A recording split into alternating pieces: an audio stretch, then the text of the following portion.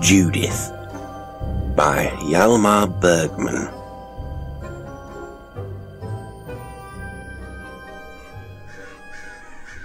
The old man sat on a stool by the gateway.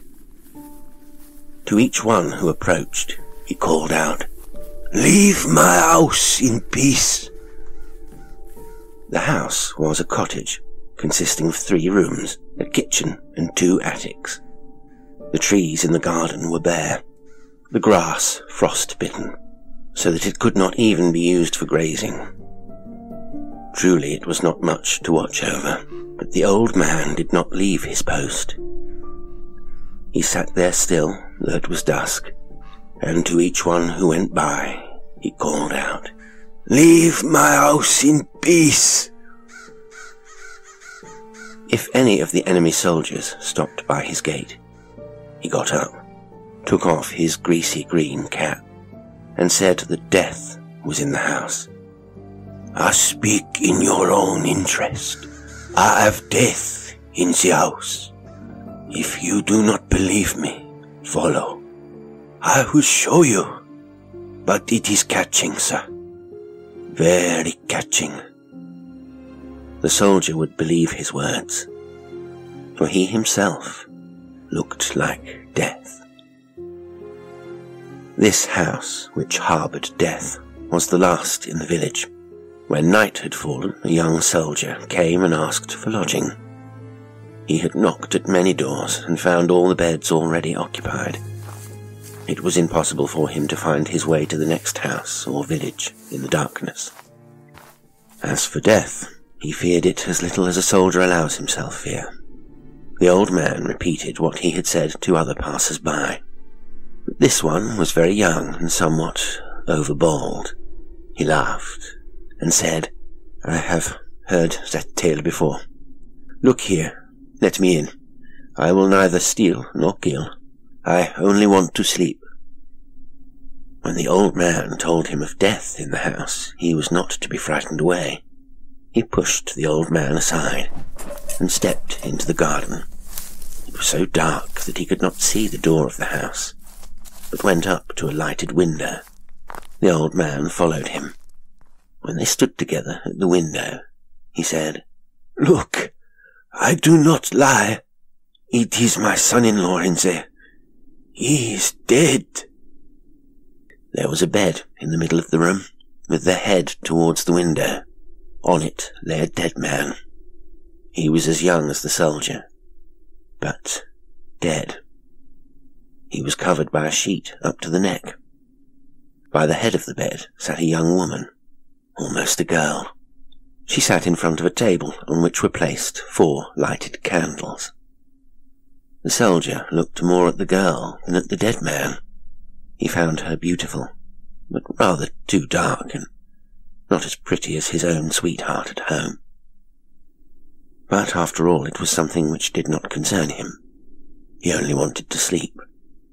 He turned to the old man and said, "Surely there is a bed in the house, or at least a mattress, or something to lie on." "There is," answered the old man. "In the attic there is a bed made up, which my son-in-law used to use before he was married. But, sir, I speak in your own interest. You can see with your own eyes that there is death in the house. It is catching. I beg you to leave my house in peace. I am an old man, and have sorrows enough." The soldier said, "Old fellow, I don't intend to deny myself that bed in the attic. My lying there won't hurt anybody, and it will feel splendid to creep down between sheets again." He turned a deaf ear to the old man's objections, and found his way to the door. The porch was quite dark. He was forced to open the door of the room where the 4 candles were burning. Having once opened the door, it would have been impolite not to step in and state his errand. He stood at attention just inside the door. The young woman got up slowly and bowed her head.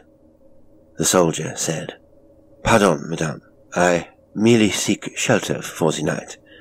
Would you or someone else show me to the room where your intended used to sleep? The bed is ready. I will fetch water and candles. It is cold. Would you like a fire? We always used to have a fire at this time of the year, when my betrothed slept up there. He was now my husband. We were married this summer. The soldier took off his helmet and went up to the bed on tiptoe. He felt he must say something, and asked, "What was his illness?" "Oh," she said, looking him in the eyes for the first time. "My husband died in the war. He was killed the day before yesterday. From what they told me, it happened in a bayonet charge. He had his throat cut." "Your father," he began. She interrupted. "Yes, I know. He says we have a catching illness in the house. You did not let yourself be frightened off by that, Jan. It is a usual one. Father fears that I should behave badly if I met any of you, but I am not so foolish.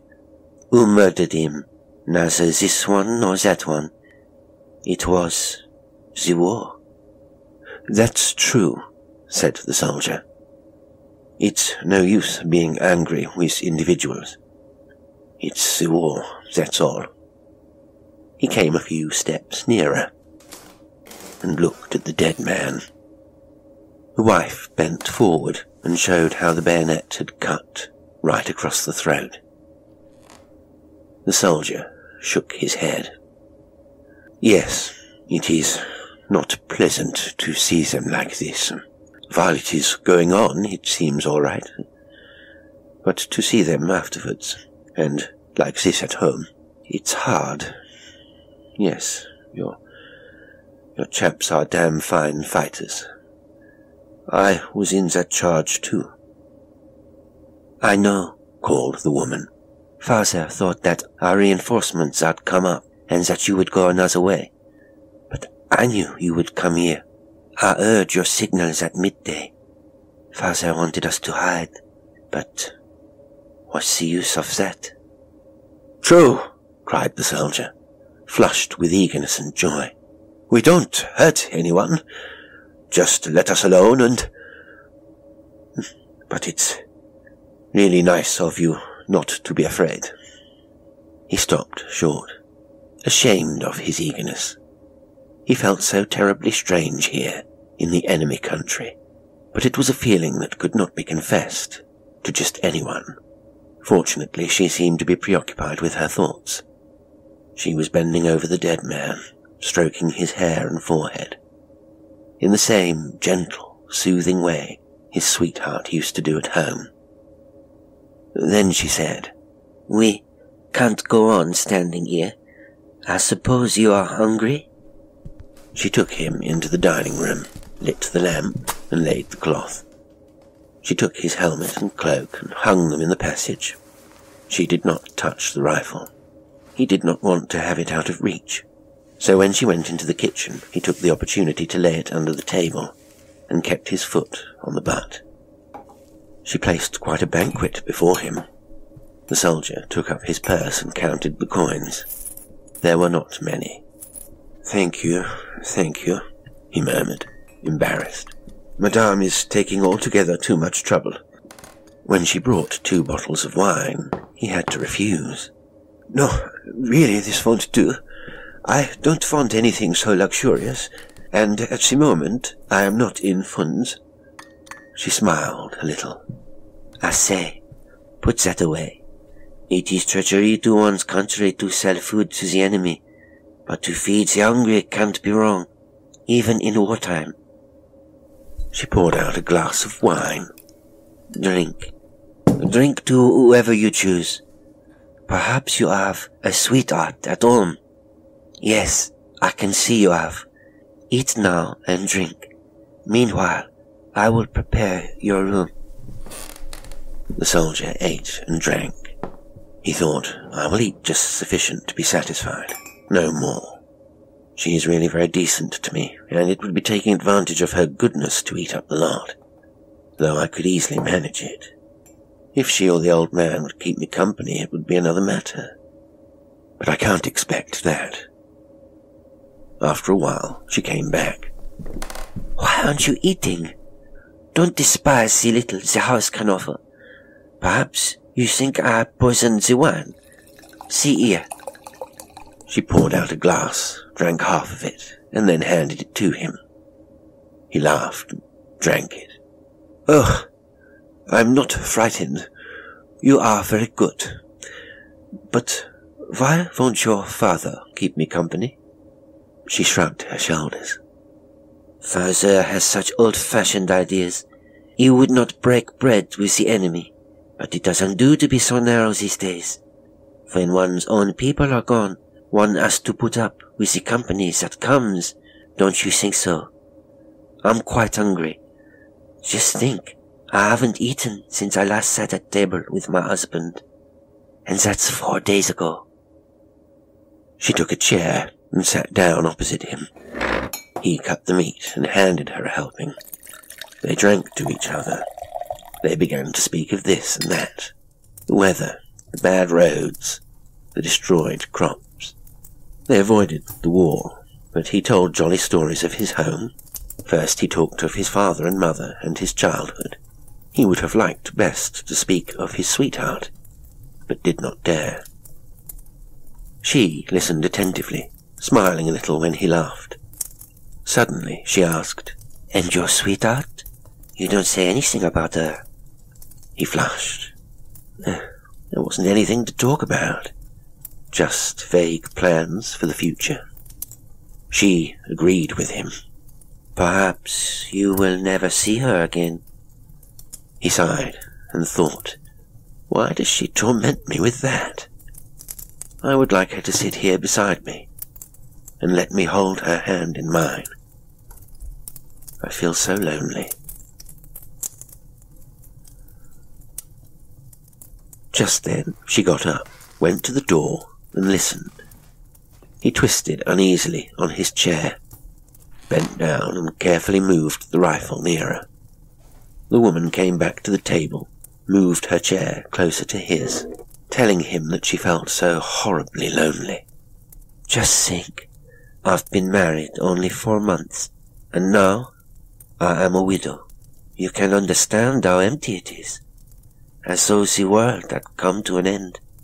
I haven't anything to think about now. Nothing to hope for. Nothing to fear. It is dreadful not to have anyone to be fond of. You were very fond of him? He asked. She did not answer. Her head sank. The pretty curve of her bent neck moved him. He thought, poor little thing. She is so pretty, and so lonely, just like I am. What shall I do now? I don't want to get fond of her. I don't want to. I don't. Perhaps I've been drinking too much. Her husband is lying in there. Oh, she could never have been in love with him, or why is she sitting here like this? I'd better go up to bed. What is your name? He asked. She looked up, staring at him with a surprised expression. What is my name? You mean my first name? I am called Judith. Judith, he repeated, smiling sleepily. That sounds biblical, but it's a nice name. She nodded. Then suddenly she said, What a nice neck you have. He gave an embarrassed laugh and made excuses. Without thinking, he had unbuttoned a few buttons of his uniform. Camp manners. He buttoned up, but she did not want him to. No, he was to feel quite at home. At least for one night he should have a home. As she undid the buttons again, she touched his bare neck. He caught her arm and drew her closer. She resisted gently. Their feet touched the rifle, and the bayonet hit against the table leg with a clang of steel. They started. He laughed. "Oh, there you are," he said. "We are sitting here at the table, nearly like man and wife at home, but the bayonet is under the table. C'est la guerre." She got up quickly and went into the kitchen. "Now I have annoyed her," he thought. "What a stupid, clumsy fool you are. Thought she would throw herself into your arms at once. Oh no. She is a decent woman, and you didn't want to do anything to her. You have had too much, that's what's the matter. Now go to bed without saying good night. She doesn't want to see you." He got ready and picked up the rifle. As he stood up, she came back. She had fetched dessert and a bottle of sherry. He had to make the best of it. They ate and drank. He was on his guard, and behaved as correctly as could be, spoke of indifferent things, and took care to keep his eyes and his thoughts away from the woman. For the last time, he drank to her. "Are you going to bed too?" he asked. "No, I am going in to my husband," she answered. He suspected a rebuke in those words. It annoyed him. He had an overwhelming desire to say something sharp to her. Why are you sitting here if you really loved your husband? But he controlled himself, and merely said as he raised his glass, "I pity you, my beautiful enemy. But c'est la guerre." He bowed good night and took up his rifle.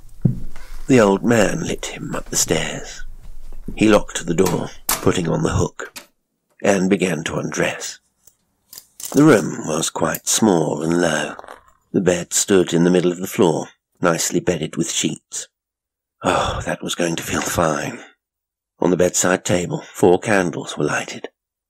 What extravagance! He put out 2 of them, and then kicked off his boots. Suddenly he crept over to the door in his stockinged feet and listened. The stairs creaked. He opened the door and whispered softly into the darkness, "Judith. Judith."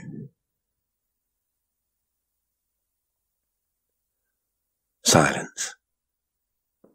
He closed the door slowly, but did not latch it. He got into bed and put out the lights. He said to himself, "I'm only going to think about the folks at home." In a few seconds, he was asleep. He woke. The room was brightly lit. He saw the 4 flaming candles. Judith was bending over him. His heart began to thump, thump, thump. Oh, it almost hurt. He stretched out his arms and touched her head with shaking hands. "Judith, Judith, for you, my name is Judith. To him will I stand there. I add another name. Who will call me by my name now? Judith, Judith." He drew her head towards him. Then he felt that she was cutting his throat. "Judith!" he screamed. She only answered, "I pity you, my beautiful enemy."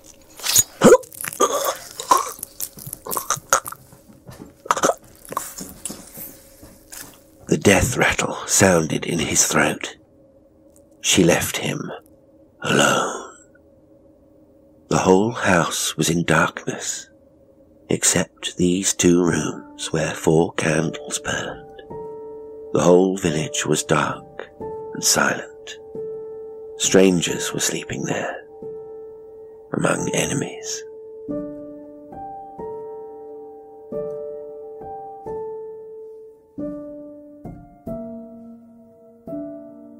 Today's story was Judith by Hjalmar Bergman. It was read by Jasper Lestrange. Well, thank you for listening, and until next time, sweet dreams.